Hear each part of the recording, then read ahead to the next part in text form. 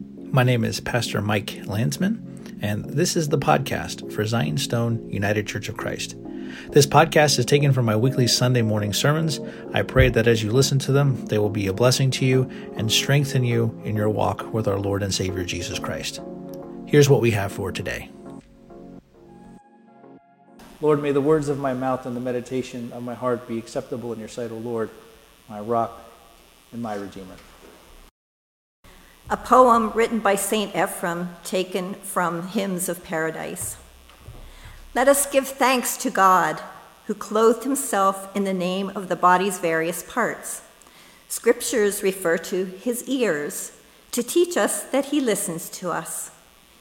It speaks of his eyes, to show that he sees us. It was just the names of such things he put on. And although in his true being there is no wrath or regret, yet he put on these names because of our weaknesses.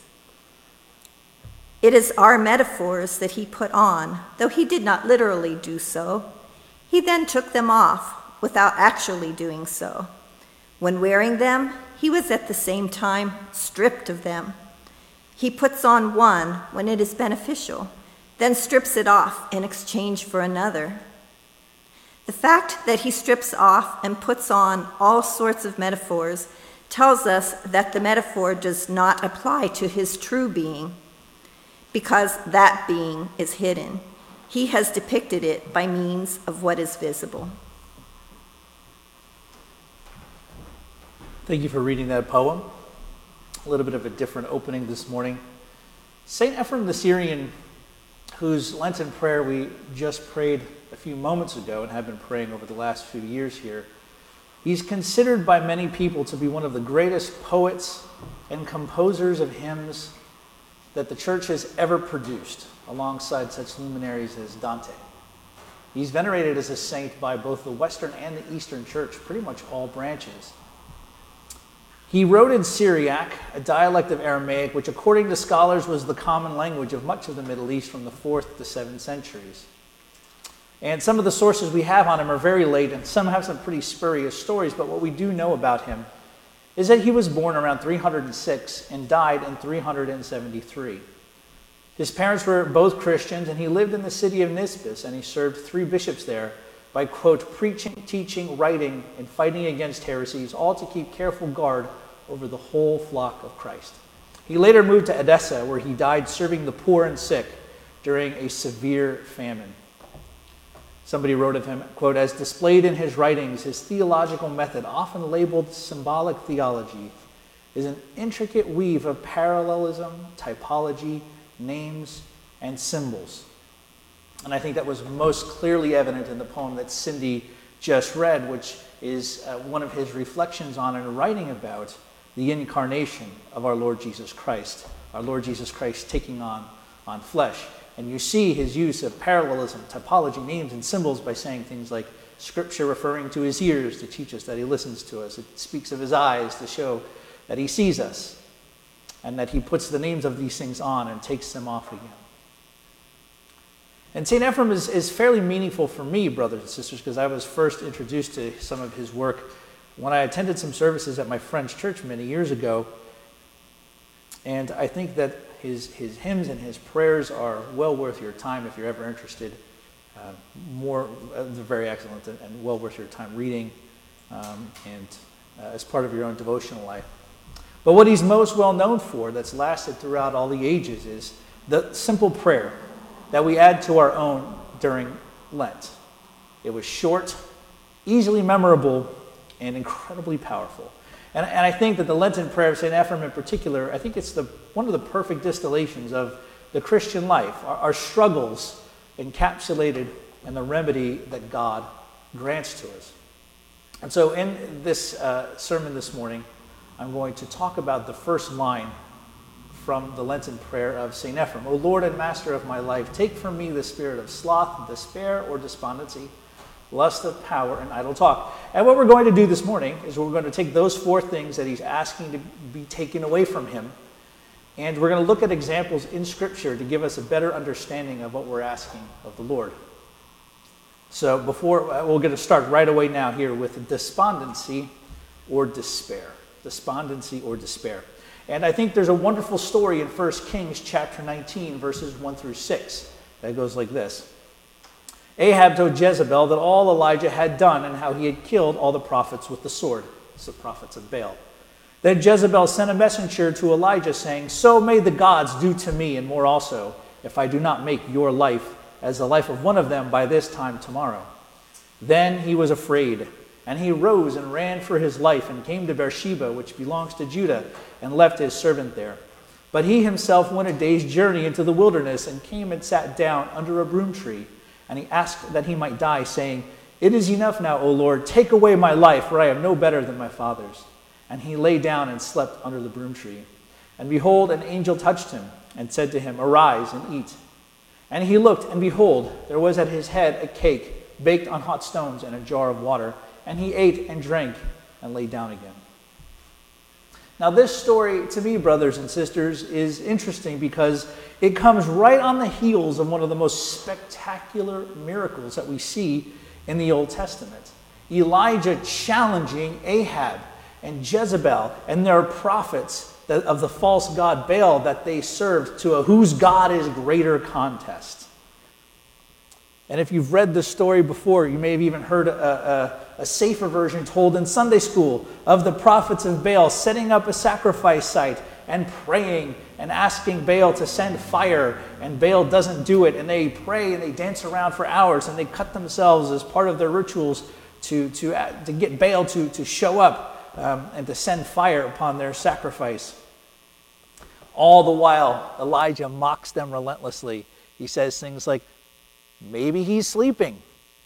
Maybe he's in the bathroom and doesn't want to come out. And if you don't believe me, go read 1 Kings. It's right in there. He actually does say that. Maybe your God's in the toilet.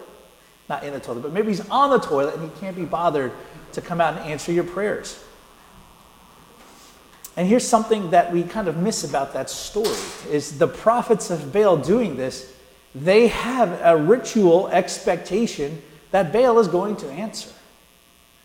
And if that's the case, then that means they must have received answers like this from Baal in the past. And we tend to sanitize or demythologize the Old Testament in particular in the Scriptures, but the Scriptures don't see themselves from the lens of 21st century skepticism and materialism. And in the Scriptures, the belief is not that there aren't other gods except the God of Israel. The belief is that there are many gods or divine beings, but the God of Israel is the true and only God, and that all comes from him. And all of the gods rebelled against him, were angelic servants that initially had served him, but took worship upon themselves. Elijah takes his sacrifice, and he makes it more difficult by digging a trench around the altar. Right? He takes 12 stones for the 12 tribes. He builds an altar. He lays the wood. He puts the animal on top. Then he douses everything with water and has them fill the trench with water. Then Elijah prays a simple prayer. God, we're sitting here having this whose God is greater contest. Please answer me so everyone can see and know that you are the true and only God. And what happens in this story? God answers. God answers. When I was a little kid, I only learned this recently. I used to think that it was a giant fireball that God sends down from heaven, right? But Baal was a storm god, a storm god, which when you think back then about the story of Elijah and Ahab and Elijah saying that there's going to be a drought for 3 years, it's showing the whose God is greater even there to King Ahab before we even get to this point of the story, that his God is able to keep the storms and the rains and the lightning from coming. And so God, the God of Israel, immediately answers with lightning, because that's how Baal would work. And God immediately answers and immolates everything, the water, the wood, the stones, all of it. And Elijah kills all the prophets of Baal, and he wins an incredible victory. That's the part I never heard at Sunday school. Cindy, I don't know if you add that part when you teach the kids. But I never learned that part until I started reading the Bible for myself and discovered that later. After this was all over, Elijah takes all the prophets of Baal, I think there's 400 of them in Asherah, and he executes all of them down by the river. This amazing victory. Jezebel hears about it, threatens his life, and what does he do? Does he say, Here I am, come at me, bro. No, he gets scared and he runs and he hides, afraid for his life. I think it's fair to say would it be fair to say, brothers and sisters, that Elijah had faith? Yeah. We see that he has faith because we see what preceded this and the other works that he performed when we read 1 Kings. And I think it would be an overreach or reading into the text too much, the assertion that Elijah was maybe bipolar or suffering from depression. I think sometimes we tend to over-psychologize the biblical text. But what we do see is a man running away in fear and becoming despondent and despairing, so much so that he even despairs of life itself. He says, Lord, please, I'm the only one left, take my life. Take my life. He flees to Mount Horeb and has an encounter with God himself. And God renews him and retasks him and sends him on a mission. And he leaves and he obeys. It's odd that sometimes after us having an intense spiritual experience or sense of God's presence or a palpable sense of God's love and care that we fall prey to despair or despondency. Has anybody ever had that? Maybe in your prayer time you had you just had a time of prayer. It felt like you got lost and you had a sense of God's love in your heart that you had never experienced before. And then right after that, maybe a day later, there's this massive crash of despair. Despondency is defined by Dr. Nicole Rojas as rejection of the present moment as God's good gift. We fail to care about things that should actually matter to us, such as cultivating a life of spiritual effort or seeking the well-being of our neighbor. This then leads to apathy, where the danger turns into us neglecting everything. And once we neglect everything and fall into apathy, we then find ourselves in this second thing we ask to be taken from us from the prayer of St. Ephrem, and that is sloth. Sloth. A few years ago, when I lived in Florida, I worked at a timeshare company, and I was offered a promotion which sent me to a larger resort than the one that I worked at. And the job was horrible. It was horrible, and I didn't get along with my bosses at all, or my staff. I mean, looking back, I can recognize my immaturity in some areas, but I also recognize that the atmosphere there was almost completely unbearable and toxic. And I found myself in a pattern as a result that lasted over a year. I would wake up super early in the morning because I had a long drive and they opened early. I would have to drive to work. I would work my shift. I'd go home. I'd eat lunch. I'd take a nap for a couple of hours. I'd wake up, eat dinner, watch TV, and then go back to bed. And the only bright spots in all of that were my days off and watching No Reservations on the Travel Channel. And if any of my friends from Florida are watching, they can attest to this. What I realize now is that despondency had worked its way into me and had given way to sloth. I saw no reason to even try and discipline my staff or to try and even get them to hold to corporate standards. What's the point when my boss would just override me? So I wasn't motivated to do anything. I just wallowed in the toxicity of my work environment and escaped through TV games and drinking. Sloth. And the scary thing is I could justify it all. I could justify it all. And that's why sloth is more than just mere laziness. Like laziness, I think, can be a part of it, right? Proverbs will say things like, go to the ant, you sluggard, consider her ways and be wise. But I like what Father Alexander Schmemann wrote when he said that sloth is strange laziness and a passivity of our entire being, which always pushes us down rather than up, which constantly convinces us that no change is possible and therefore desirable. It is, in fact, a deeply rooted cynicism, which to every spiritual challenge responds, what for? And makes our life one tremendous spiritual warfare. I think one example we see in Scripture of sloth at work is in the story of David and Bathsheba, as laid out in 2 Samuel chapter 11, verses 1 to 2, which says this.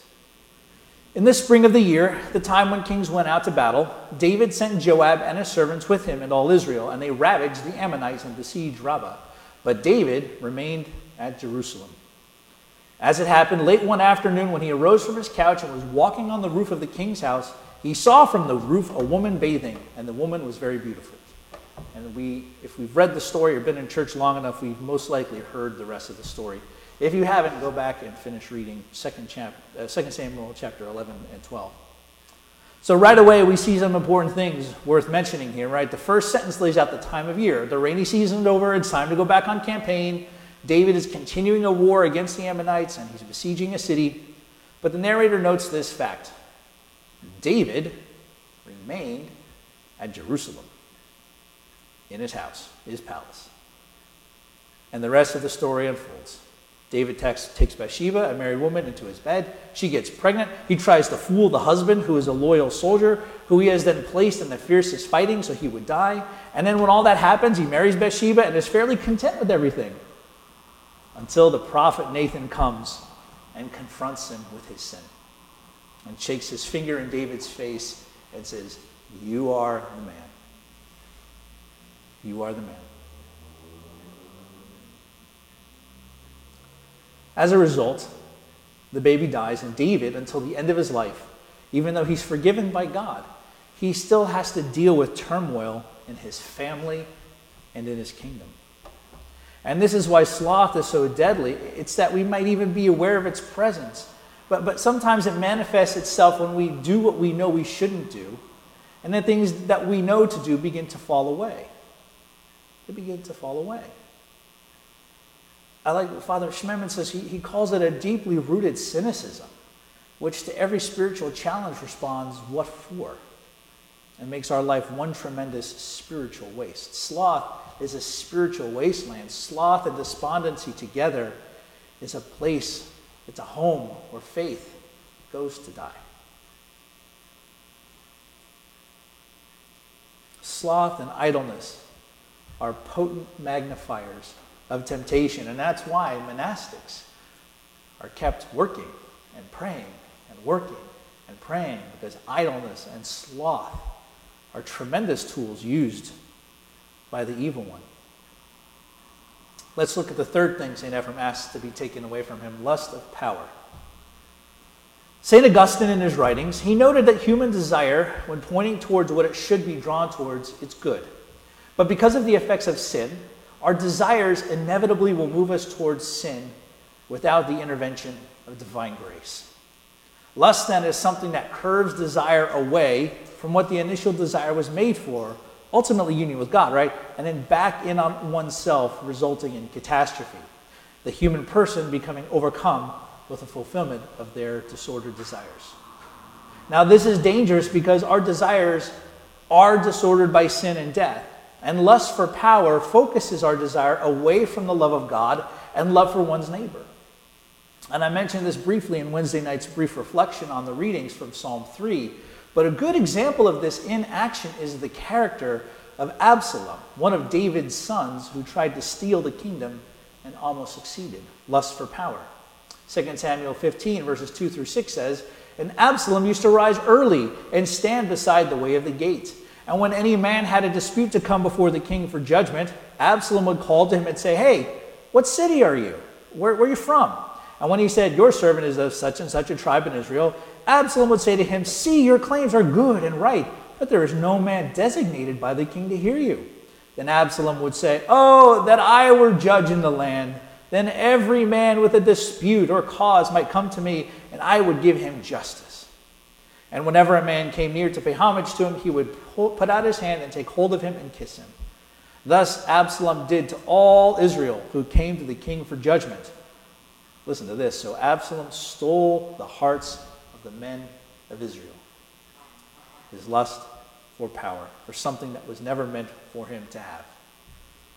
And Absalom's lust for power led him to try and steal the kingdom. David had to flee Jerusalem, and Absalom went to such an extreme to replace his father with himself that the very same roof that David was chilling out on watching Bathsheba bathe, the very same roof, Absalom put up a tent, took all of his father's concubines that his father left behind, and knew them in the biblical sense in the sight of everyone. This is the ultimate slap in the face. And one couldn't help but think, that's a little bit extreme, don't you think? Because his father's counselor came on his side and told him to do that, but he didn't tell him to set it up on the roof and do it in the sight of all the people. He just said, Just do it. But Absalom took it a step further. His lust for power in tandem with his lust. And commentators note that this is a complete usurpation of David's reign and an act that would have been completely unforgivable. And what results from this? War and death. And all of this actually has its origins in David's own sin against the Lord, which we saw just a few moments ago. But when you read the story, we see that even through all this, David still asks his generals to spare Absalom's life in battle. But his general Joab does not listen and kills him when he gets a chance. As Absalom's fleeing, the story goes on and on about how he loved and cared for his hair and was very concerned about his appearance. And he had this long, luscious, I don't know if he used Pantene Pro-V. If my wife's watching, she can probably tell you what the best stuff is to keep your hair nice and shiny and smooth and healthy. Right, but he did that, and he had that in his hair, and it was so long and beautiful and curly. As he's escaping from David's servants, he's riding his mule, he goes under a tree, his hair gets caught in the branches, the mule runs off, and he's hanging there by his hair from the branches, and he's killed. A perfect example of what Father Schmemann wrote when he said, "If my life is not oriented toward God, not aimed at eternal values, it will inevitably become selfish and self-centered. And this means that all other beings will become means of my own self-satisfaction." God, that's so powerful. If my life is not oriented towards God, not aimed at eternal values, it will inevitably become selfish and self-centered. And this means that all other beings will become means of my own self-satisfaction. That means our lust for power will drive us to use other people so we can satisfy ourselves. But what that does, brothers and sisters, leads to increasing lack of satisfaction, which then leads us to double and triple and quadruple down on the thing that we're trying to use to give us satisfaction. But because we can only be truly satisfied in God, as St. Augustine notes in his writings, sin turns that towards something else. That is why in Lent and in repentance, we are orienting our life around God, around our eternal values, because it keeps us from self-centeredness and selfishness, which is why Christianity is not something that we add to the life that we already live. Christianity is not something that here's our public life and here's our private life, and we add Christianity to our private life has nothing to do with our public lives at all. No. Christianity is the core around which everything else orbits. Everything else. The fourth thing, idle talk. Here's the thing about what we think is idle talk. It's not idle, right? I-D-L-E. It's not idle, and it's destructive. Idle talk takes many forms, I think. Gossip, complaining, slander. These are all born from and in idleness. And in the book of Numbers, we have an example of this at work among Moses' own brother and sister, Aaron and Miriam. In Numbers 12, 1-4, Miriam and Aaron spoke against Moses because of the Cushite woman who he had married, where he had married a Cushite woman. And they said, "Has the Lord indeed spoken only through Moses? Has he not spoken through us too?" And the Lord heard it. Now the man Moses was very meek, more than all people who were on the face of the earth. And suddenly the Lord said to Moses and to Aaron and Miriam, "Come out, you three, to the tent of meeting." And the three of them came out. So look what started the whole ball rolling in this story. Aaron and Miriam speaking against, gossiping about Moses' wife Zipporah. Now, if you know the story of the life of Moses, Moses meets Zipporah after he flees from Egypt, after killing the Egyptian who was fighting with one of his own people. He helps her and her sisters water their animals when other people try to drive them away. And so her father says, "Why did you leave him there? Bring him into our home." And her father, Jethro, invites Moses into his home.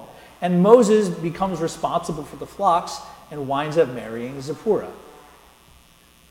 And one point in Moses' story, we even find Zipporah doing something Moses should have, and the Lord sparing Moses' life because of her actions. Right? So from there, we have gossip about Moses' wife. Wow, she's the wife of, she's the daughter of a shepherd, But we know that her father was also a priest of God. But this gossip then turns into prideful comparison. Sure, God uses Moses to do stuff, but God uses me too. God uses, God tasked Moses and gave him this staff and the ability to work the miraculous, but I'm the one that Moses talks to that tells me to tell the people what God said. I've been into the glory of the Lord. I've been into the presence of the Lord. I led worship in the tabernacle. When the Egyptians were drowned in the sea, I'm the one that led everybody in the singing and the praising.